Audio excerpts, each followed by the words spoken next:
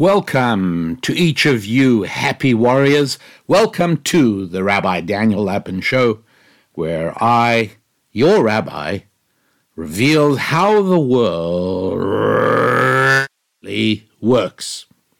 Yes, each and every one of you happy warriors, you, is a welcome part of our community of happy warriors. Happy? Well, that's because you are someone who has come to understand that happiness is not a reaction, it's a decision. You don't need outside factors to make you happy. You have decided that your default condition for happiness and success is a reasoned, determined, deliberate decision to be happy. And you're also a warrior because you understand that joyful success in life comes from struggling against the natural resistance that in the nature of the world tends to obstruct and resist every step you make in the direction of improving yourself. I call it spiritual gravity. You try to get airborne, and it tries to keep you earthbound. In every effort you make to improve any one or all of your 5 F's, your family life, your financial life, your physical fitness, your social life, your friendships, and your faith, in all of the 5 F's, whatever you try and improve, resistance and spiritual gravity throws up obstacles, temptations. But as a happy warrior, you know that every single victory you win, no matter how small, brings other victories in its wake. And so that's why we are not just warriors and not just happy-go-luckiers, but we are happy warriors. And one of the things that happy warriors realize is that our ability to progress, our very success and our happiness depend upon our ability to impose our own limits on our own freedom. That's right.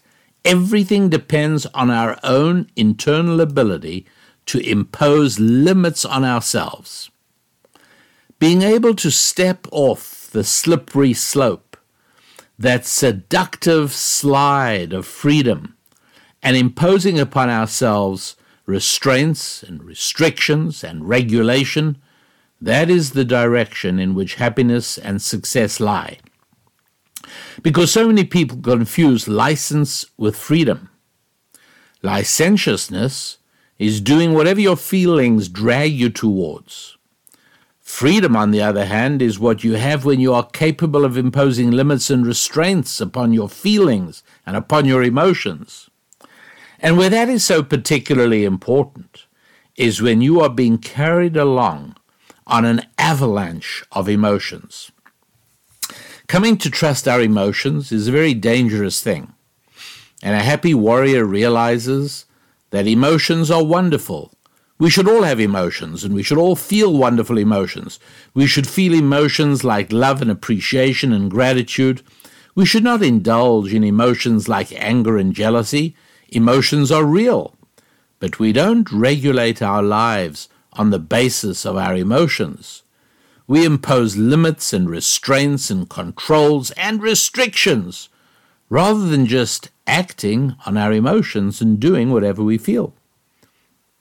But even more importantly for today's show is learning that as bad a mistake as it is to act on our emotions, it is 7 orders of magnitude more dangerous to think according to our emotions. The dreadful peril is thinking that one is being rational when in reality one's entire line of thinking is being driven by emotions. I implore you, for your own good, believe this to be true.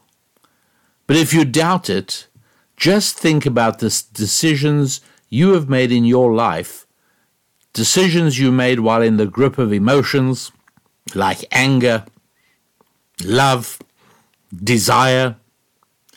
Remember the time you decided to spend a lot of money on something you now barely ever use? Remember the person with whom you formed an alliance that you later wish you'd never met? Remember the time you let fly at someone and said things you wish you'd never said? These things have happened to all of us who have lived for more than 2 decades or so. I want to help you learn to avoid allowing your emotions to cloud your thinking. But something that isn't emotional but is entirely factual and logical is that now would be a really good time to subscribe to the Rabbi Daniel Lappin Show, and let us grow our subscription numbers, which are climbing beautifully and which gratify me and uplift me enormously. And that way you'll be kept informed. You'll be aware of what's going on. So go ahead and subscribe. And also, I would like to alert you to slightly more than 10 hours of video instruction from me called the Financial Prosperity Collection. And the great thing is it's on sale now. Instead of being nearly $150, it's $125, so you save yourself a little money right there. And in addition to 10 hours of video instruction, it also comes with a 56-page workbook that you can download and work on as you transform your financial destiny. It's very real. It addresses very practical and tangible things that you can do, sets of strategies that you can deploy right away to start improving your revenue. This isn't about getting out of debt. This isn't about how to invest. This is about how to increase the money that you create, increase the money you earn, increase the money that you make. And with that in mind, what I'd like to do is start talking right now about this whole concept of the title of this show. How to unshackle yourself, how to release yourself from the restraints that hold you back, and how you can start down the runway and getting airborne in the task of dramatically improving the financial side of your life. And, one of the things that happens as we go through that difficult time of transitioning from being children to adults, and in different cultures, it happens round about at different ages. The American culture at the moment sadly manages to prolong childhood beyond all previously held records. But one of the things that happens as you grow up is realizing that you don't have guardian protectors watching over you at all. We are now, for the first time in our lives, as we start reaching adulthood and the adults in our lives start stepping back, we ourselves have to establish the rules and boundaries for ourselves, much as we later do for our own children. Now, there's a tendency we all have, and I wonder if you recognize this in you. And I'd love to hear from you. You know how to do that. You go onto the We Happy Warriors website, you become a We Happy Warrior, and you let me know what you think. But here's what I wanted to ask you. Do you find yourself desperately wanting to leave your schedules open and uncommitted, your days free to do as you feel? Do you either not have a daily calendar or not use it? And if that is you, then what's happening is that you're wanting to feel free. You don't want to feel shackled. And the paradox is that is exactly what is shackling you and limiting your potential.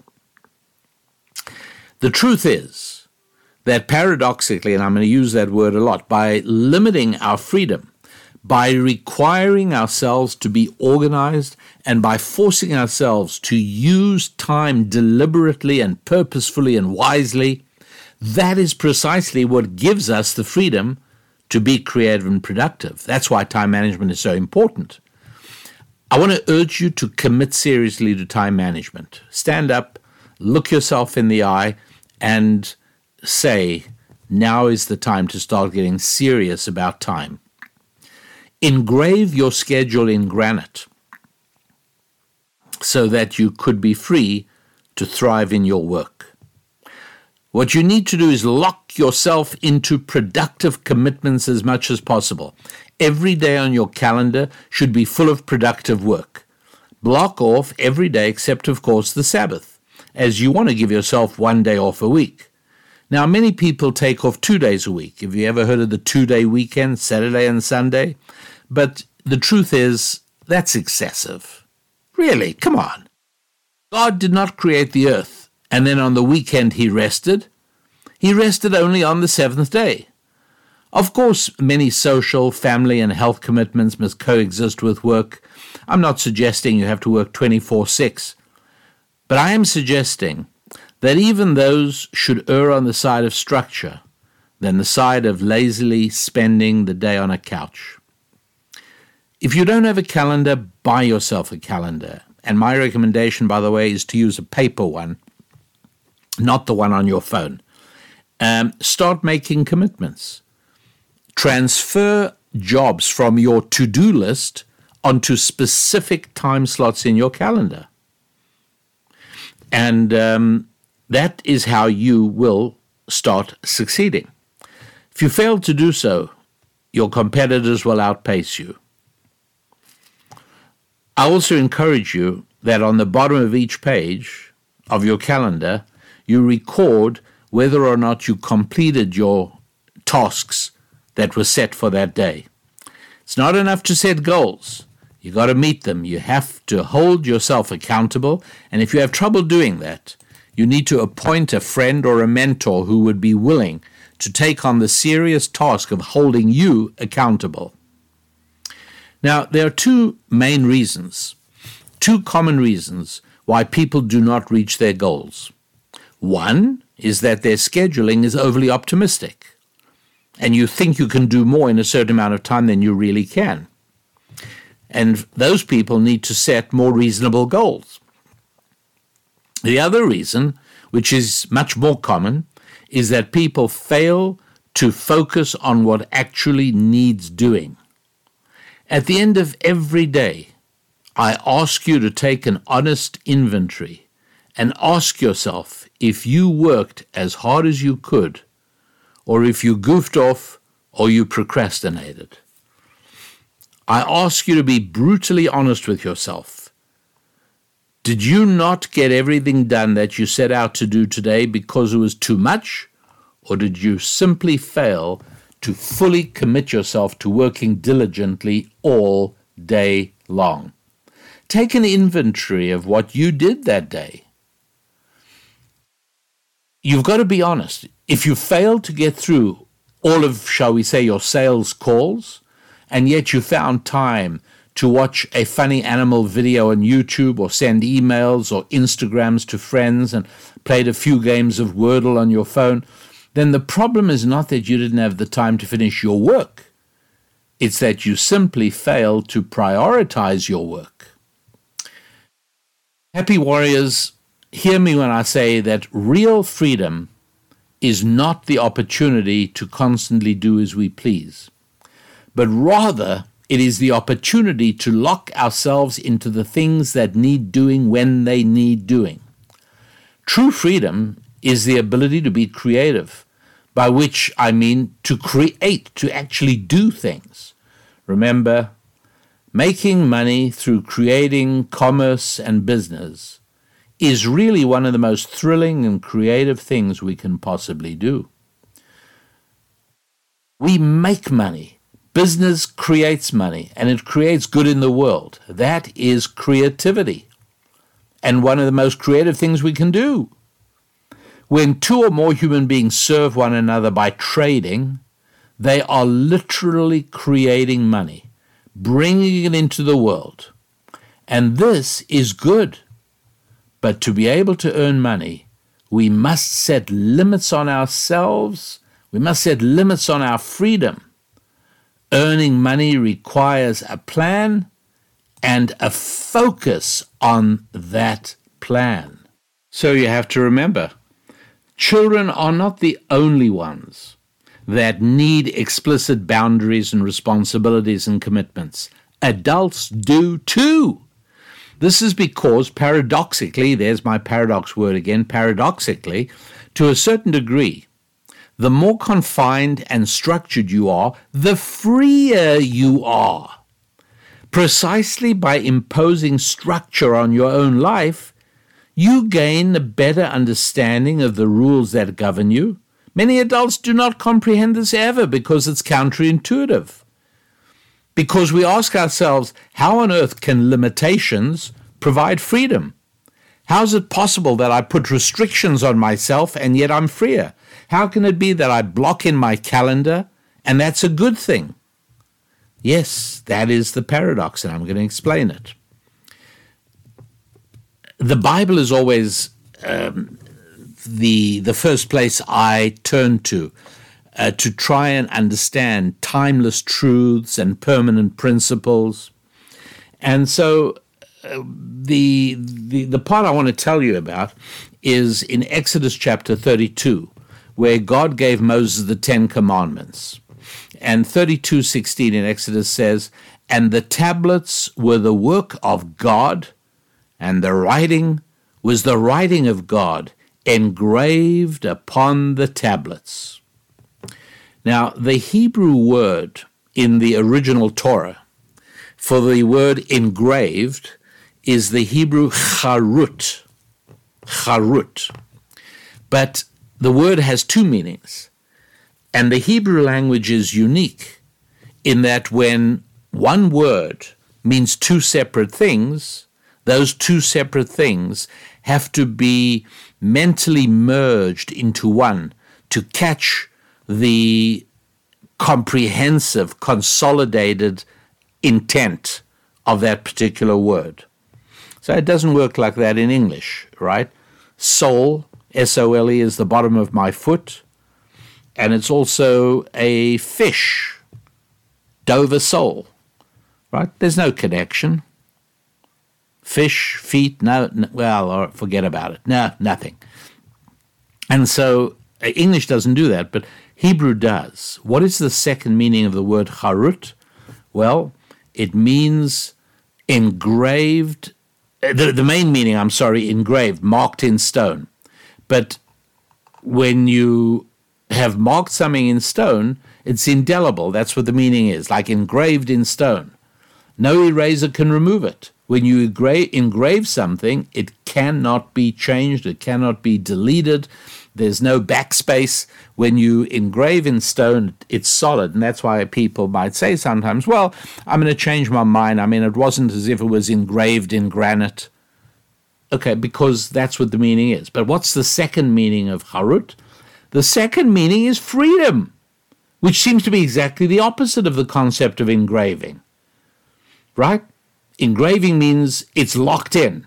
Freedom means never locked in. I can always do whatever I like. I can say, I want to do that now. I don't want to do it. I won't do it. If I do one, I will. It's always significant. As I say, when a Hebrew word has two meanings, you've got to merge them together to extract a consolidated meaning. So how on earth can engraved, locked in, solidified, how can that be matched with freedom? How does that work? Well, freedom is not the same as license. License is an English word that means just complete absence of any structure, rules, any kind of formal approach in life. License is the origin of the word licentiousness. And so freedom isn't license. Freedom is the opportunity to be creative, to be a creator, to find meaning and purpose and achievement and joy in life. When we have total freedom, We have infinite possibilities to do more than most of us believe we can do. We have the potential to get anything done. But potential does not mean actualization. It's only once we restrict our freedom by filling up our work week with tasks that we actually will accomplish. But following a specific path closes off other possibilities. That's one of the reasons we don't like doing it. We like keeping all possibilities open. This is a problematic flaw in the human makeup. Well, the trouble is that the more that you sort of keep options open, as it were, that more tightly restricts our freedom. But as we close off possibilities in this way, our lives become more set in stone, more engraved, and this is where the paradoxical effect comes from. The more we restrict our freedom by setting rules and limitations on ourselves, the freer we are to actually be productive. The idle person who licentiously leaves himself free to do whatever he likes when he likes has the potential to accomplish something, but he actually accomplishes nothing at all, because it's the person who rigorously restricts his freedom and prioritizes what he wants to accomplish. That's the person who carves his life and his time and his schedule into granite. It's him who is actually really free.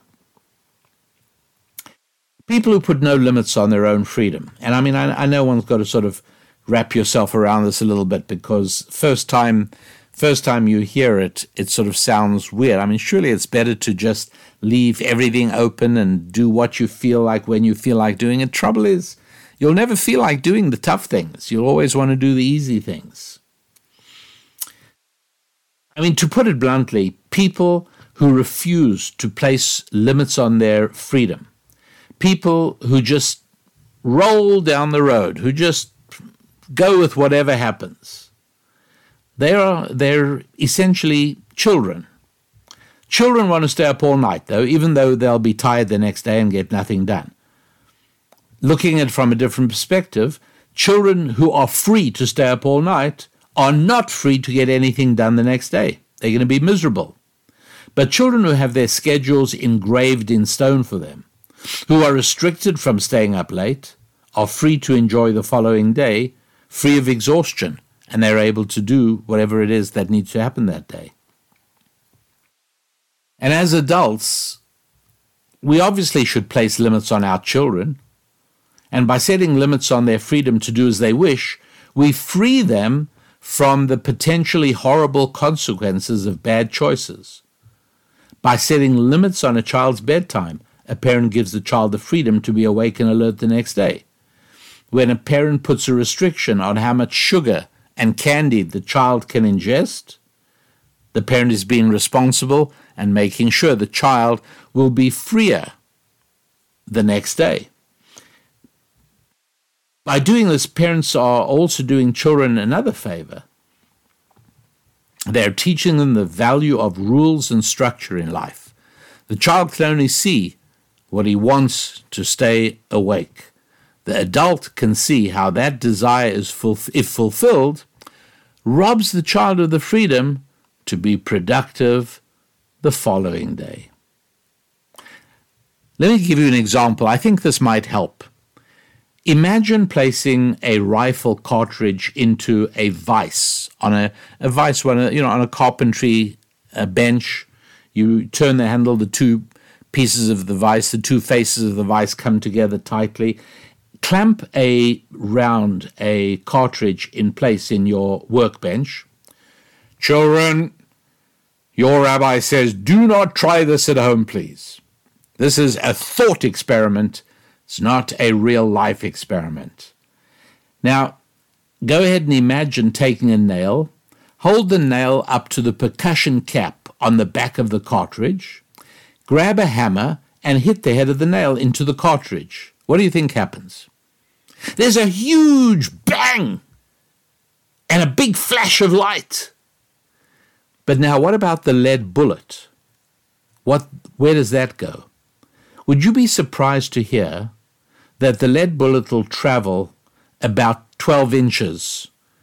The brass casing will spring open like a banana peel, and the bullet is just going to plop forward onto the floor at your feet.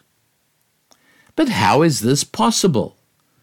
When you fire that same round from your rifle, pulling the trigger causes that same bullet to travel hundreds of yards at a speed of well over 600 feet every second. So how is it that now the bullet just plops to the floor? What's the difference? The difference is that when the round is inside your rifle, the explosion is confined on all sides but one. There's only one place open, and that's down the barrel. And all of the chemical energy stored up in the powder causes the bullet to burst out of the brass casing and fly down the barrel at huge speeds. All of the energy is focused down and out the barrel. All of the energy is applied to the rear end of the bullet in only one direction. The bullet goes flying down the barrel. But when the cartridge is held in a vise on a carpenter's bench and not in the chamber of your rifle, when it gets fired, when you hit the back of it with a hammer, it just causes the casing to burst open. And that disperses the energy in every direction. The sound energy, the sound of the explosion, travels in every direction. Nothing productive happens. The bullet goes nowhere.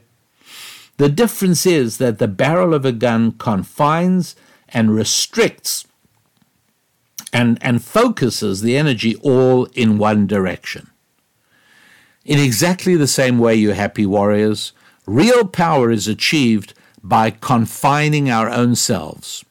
When we confine ourselves and focus our energies in the one direction that it's needed rather than many directions, we can really accomplish great things.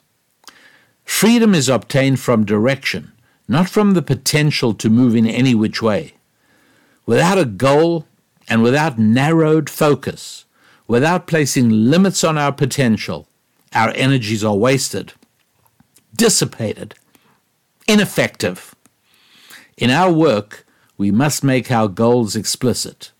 If we have a destination, then we will, like the bullet that is restricted to one option, we also will know where to go. And this applies in every area, happy warriors. I'm speaking about it in business and finance. But you've probably met people who are indecisive and non-committal. Invariably, they're unproductive people. And what they always say is they like to keep their options open. A man who avoids marrying, or a woman who avoids marrying, in order to keep his or her options open, in case something better comes along, or because they think they may be able to find something else to do, that person will probably never marry, ever. I mean, as I'm talking to you, I'm thinking of people I've known who consulted me. And I remember saying to them, it is time to prioritize marriage. And the response I would get usually from women is, oh yeah, I will get married. I definitely want to have children, but this isn't the right year. This year I've got to focus on my job, or this year I've got to focus on my studies, or this year I've got to focus on traveling, whatever it is. And I know that they're not going to get married because next year there'll be another thing.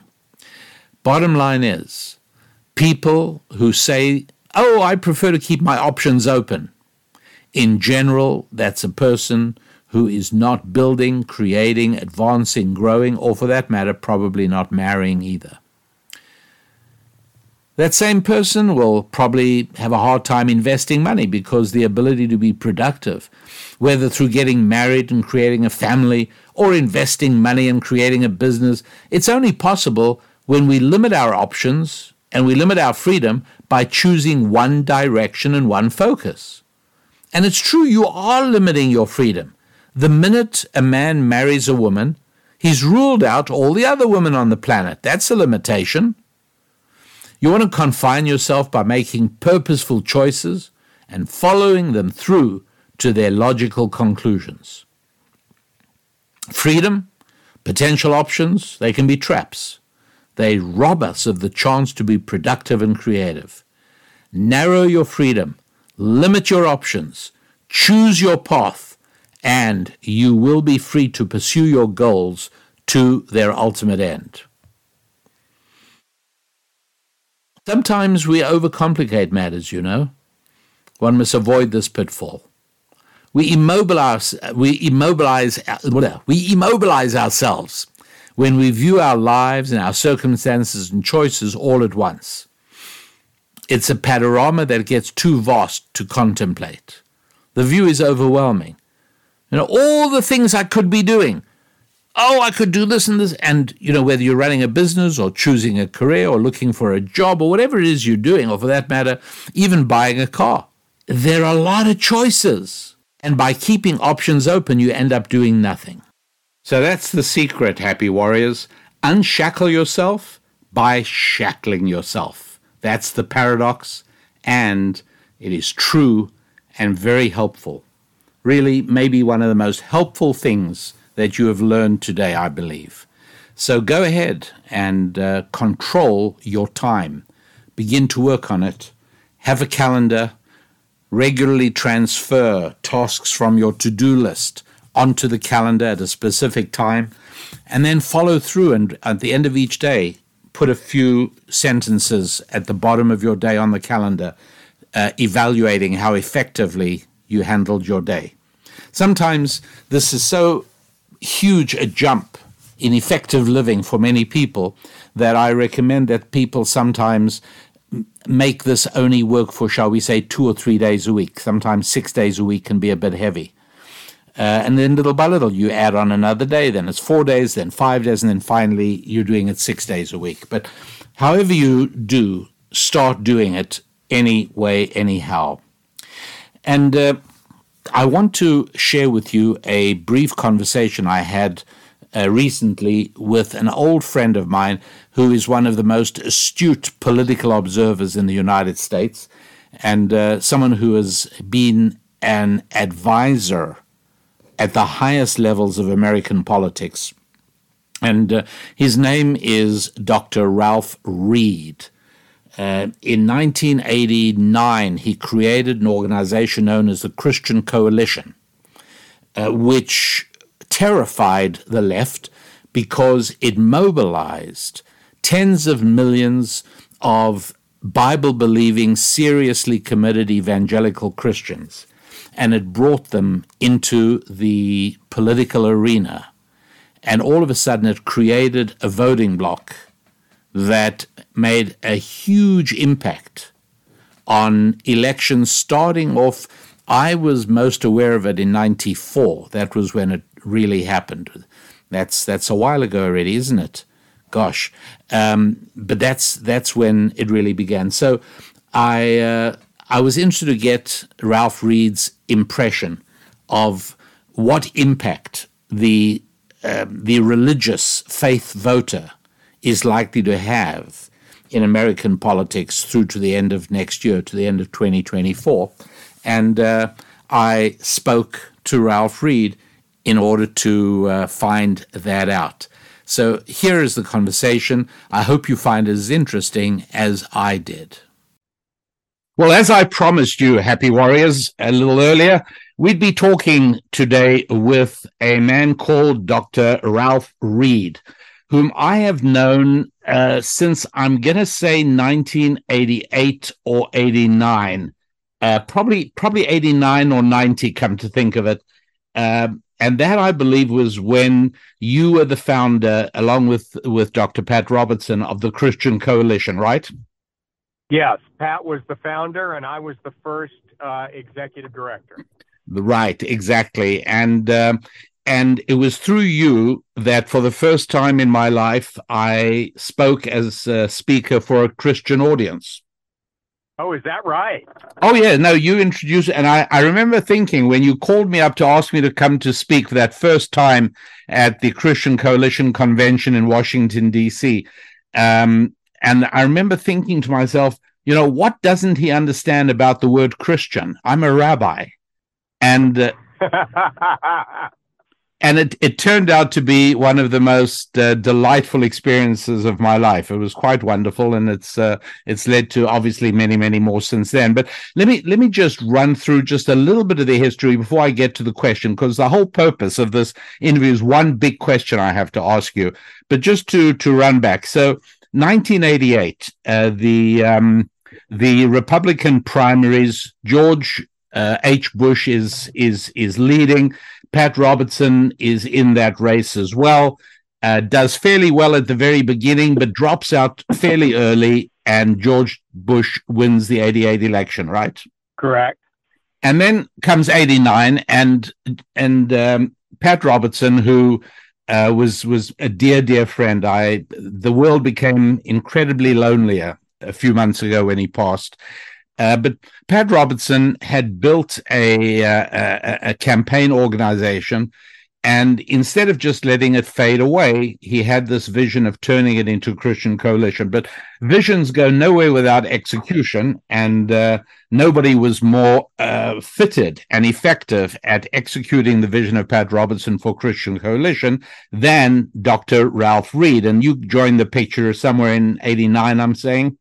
That is correct. It was October of 1989 that I came on board, and we launched it. And I certainly had no idea, I don't know if Pat did, that it would become the major force that it did, and ultimately became one of the most effective political organizations, not only of that time, but I think of our lifetimes. And so effective. An honor to be a part of that. Yeah, indeed. And by the time I spoke, and I'm thinking I probably spoke for the convention, you started 89. I'm thinking it was 91 or 92, maybe somewhere there. By that time already, you probably had... probably 92, I think was the first time. It would have been, I think it was one of your first Washington, D.C. big conventions. 5,000 or 6,000 people there. I remember the liberal press covered it as well with the expected hostility, and it was an amazing event. You had chapters, I think, in every state by then, and it was really such a force that by 95, and I have this copy of the magazine in my study right here with me. 95, Time magazine features you on its cover in May, and I looked at the picture when it came, and I said, "This does not look like my friend Ralph Reed, not even at all." They made you look incredibly sinister and very, very threatening, and the wording was the right, or at least tried to. Yes, you're right. It was a valiant effort, and it was entitled "The Right Hand of God." Christian Coalition is on a crusade to take over U.S. politics, and they're succeeding, something like that. There we go. So, and really, it was incredibly effective. Among the many important things you did, you helped encourage churches and pastors to understand that their 501c3 status was not at risk if they spoke their opinion on values and principles and ideas. And you really changed the entire game by getting pastors to become involved, right? Yeah, we did, and we built an infrastructure that was hierarchical in nature, with a national headquarters, state organizations in virtually every state in the country, and 3,000 local chapters, and got Christians engaged in the civic arena from school board all the way to the White House. And so then, I don't know if you remember this, Ralph, but I'm going to say it was in the fall of 2015, I'm thinking October, Susan and I were at a meeting at a hotel at a Ritz-Carlton in Tyson's Corner, and you were there as well.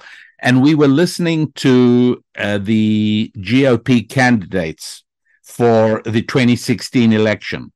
And Susan and I were sitting near you, and you leaned over to us at one point, and I think it was during Donald Trump's speech, and you said, notice that he is the only speaker for which nobody in the audience has their phones open and playing with their phones.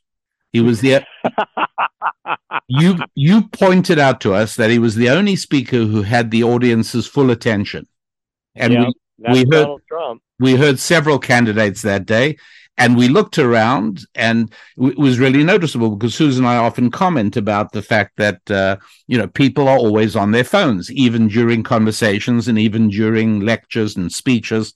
So we noticed that, and just a short time after that, on this very podcast, I pronounced my conviction that Donald Trump would win, and I also pledged my full support and encouragement and endorsement for him as president, which, as you can imagine, led to some very interesting circumstances for me in the Jewish community. So it was.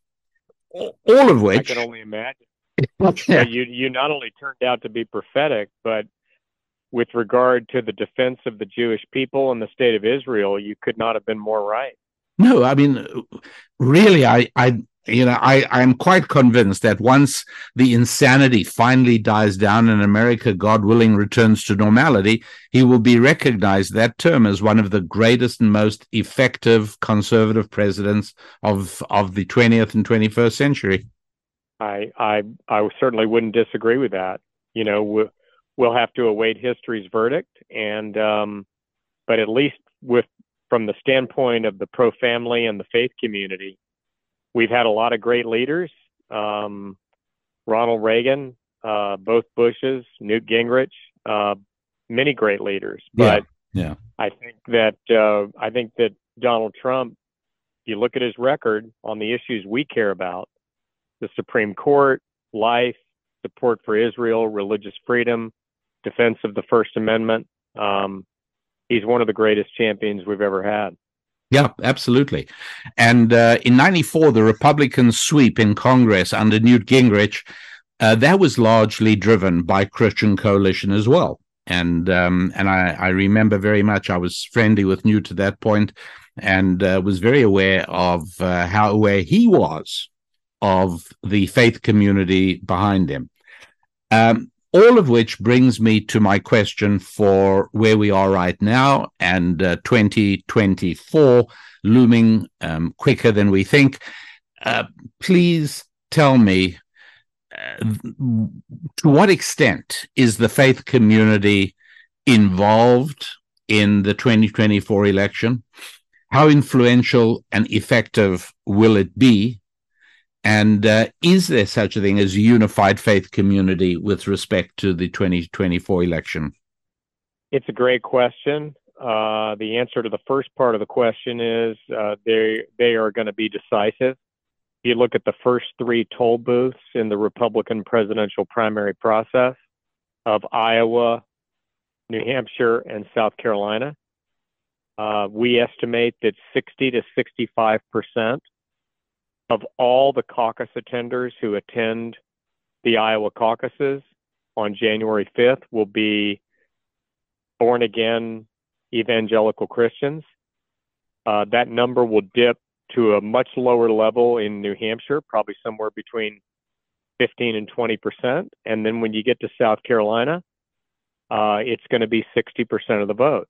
So there's no path to the Republican nomination for president. It doesn't run through the faith community. With regard to whether or not there's a unified voice, I don't expect there's going to be a unanimity or even total unity. I think if you look at the polling today, Donald Trump is in as strong a position as any front runner for the nomination in my career. And I'm doing this from memory, but I think his lead in Iowa in the most recent Des Moines Register poll is somewhere between 20 and 25 points. I think he's in the low 40s, low to mid 40s, and I think DeSantis is somewhere between 18 and 20%. And how the evangelicals would break down in that math would be roughly similar to that top line number. because they're 60 to 65% of the vote. So their number is not going to be, their share of support isn't going to be that much different than it is for all likely caucus attenders. But make no mistake about it, this is going to be a highly fluid process. It's going to be extremely competitive. There's a lot of very strong and appealing candidates out there, and no one should take any state or primary for granted, including the former president. I know you're not big on bombshell prognostications or predictions. After all, you are an advisor on a political and a corporate level to many well-known faces and many well-known organizations. But if you were to make a guess, will the Democratic nominee be Joe Biden? Barring some developments that we can't currently foresee and I can't predict, and I'm not a prophet, so I don't know what the future holds, but unless something happens, it is pretty dramatic. Joe Biden will be the Democratic nominee, and Kamala Harris will be the vice presidential running mate. And again, without predicting anything, I know Joe and Jill Biden. I don't know them well, but I do know them. I've testified before his committee. I've debated him. I've been with him at events. I've been part of a group dinner with him. And this guy spent his entire adult life working to become president of the United States. And there is no way he is going to get to that prize and then voluntarily walk away. It's just not going to happen. That's very interesting. And yet I've got to think that if I was a strategist for the Democratic Party, I'd be tearing my hair out. I'd really be extremely worried about running Joe Biden, diminishing popularity, and Kamala Harris of no popularity. I think they're worried about it. I talked to some of those Democratic strategists, and they're worried about it. I think they're concerned about a very anemic job approval. There's not been a lot of focus on this, but Mark Thiessen wrote I thought, a very insightful op-ed in the Washington Post recently that I would commend to your listeners, where he pointed out that Joe Biden's job approval dropped below 50% after the chaotic withdrawal from Afghanistan and the fall of Kabul to the Taliban. And from that moment in August of 2021 until today, Joe Biden's numbers have been upside down ever since, and he does not enjoy majority approval by the American people for his job performance on any issue. Not the economy, not inflation, not foreign affairs, not the border, not COVID, not crime, nothing. So he is extremely vulnerable. And what the Democrats are hoping and praying for is that Donald Trump will be the nominee, because they believe he will be the easiest one for Joe Biden to defeat, because in their mind, he's already beaten him once, and Trump underperforms among suburban and college-educated voters. Now, whether they're right or not is really neither here nor there. That's what they believe, and that's their game plan. And yet, the more they persecute him, the more they prosecute him, the more they torment him, the more popular Donald Trump becomes. Yeah, and when you have a New York Times Siena College poll taken, 2 or 3 weeks ago that had them tied. I mean, if the New York Times says they're tied, it's probably better than that. Yes, you'd have to think so. This race, I think if it does end up being Biden and Trump, and I don't know what it's going to be, there's going to be a lot of twists and turns between now and then, and there are always surprises. This will be my 12th presidential campaign. I've worked at a senior level on multiple presidential campaigns, and I can tell you that there are always surprises. And if you don't believe me, think about Obama beating Hillary. Think about Trump becoming our nominee in 2016. Think about Joe Biden coming in 4th in Iowa and 5th in New Hampshire. and then becoming the nominee. That has never happened No. since the rise of the primary. Nobody came in fourth and fifth in the first two states and ended up as the nominee. So just to be clear, anything can happen. But if it does end up being Biden and Trump, I think that race will be not that much different than 2020. It'll come down to 2, 3, 4 states, and those 2, 3, 4 states will be decided by tens of thousands of votes, not hundreds of thousands of votes.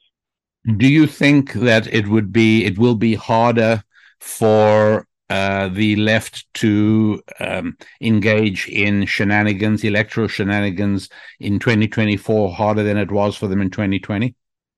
Sitting where we are today, I think it will be much harder because we do not have a global pandemic that can be used as an excuse to engage in shenanigans like mailing an absentee ballot application to every registered voter when that's supposed to be done based on an absentee ballot request obtained by the voter. That gave them an advantage in terms of harvesting ballots. They had drop boxes on every corner in every major city. That won't be the case. We have either gotten rid of those drop boxes or we've directed by statute that they be within legal voting locations where they can be under staff and camera surveillance.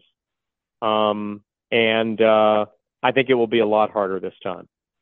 Dr. Ralph Reed, I'd love to talk to you for longer, but I know that your time is limited, and I'd love to have the chance to pick up the conversation again a little bit later down the road as we move closer to what I think be an incredibly significant 2024 presidential election.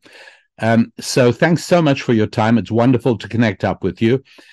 You are running not only your business, Century Strategies, but also the Faith and Freedom Coalition. And I've had the pleasure of speaking for that incredible organization as well in Washington, D.C. So God bless with all your efforts, and I appreciate your time. Thank you, Daniel. Always a pleasure to be with you. Thanks so much. Regards at home, please, Ralph. You too, my friend. Okay, take care. Freedom's just another word, oh, nothing left to lose. Well, happy warriors, I do hope that you have enjoyed today's show. I hope that you will proceed to unshackle yourself, because on some level, in some way, each and every one of us is handicapped by our reluctance to lock ourselves in to the jobs that have to be done when we have to do them. And to the extent that we can cure that and repair that in ourselves is the extent to which we can look forward to achieving all those goals and accomplishing those ends that lie deep in our heart, things we really urgently desire.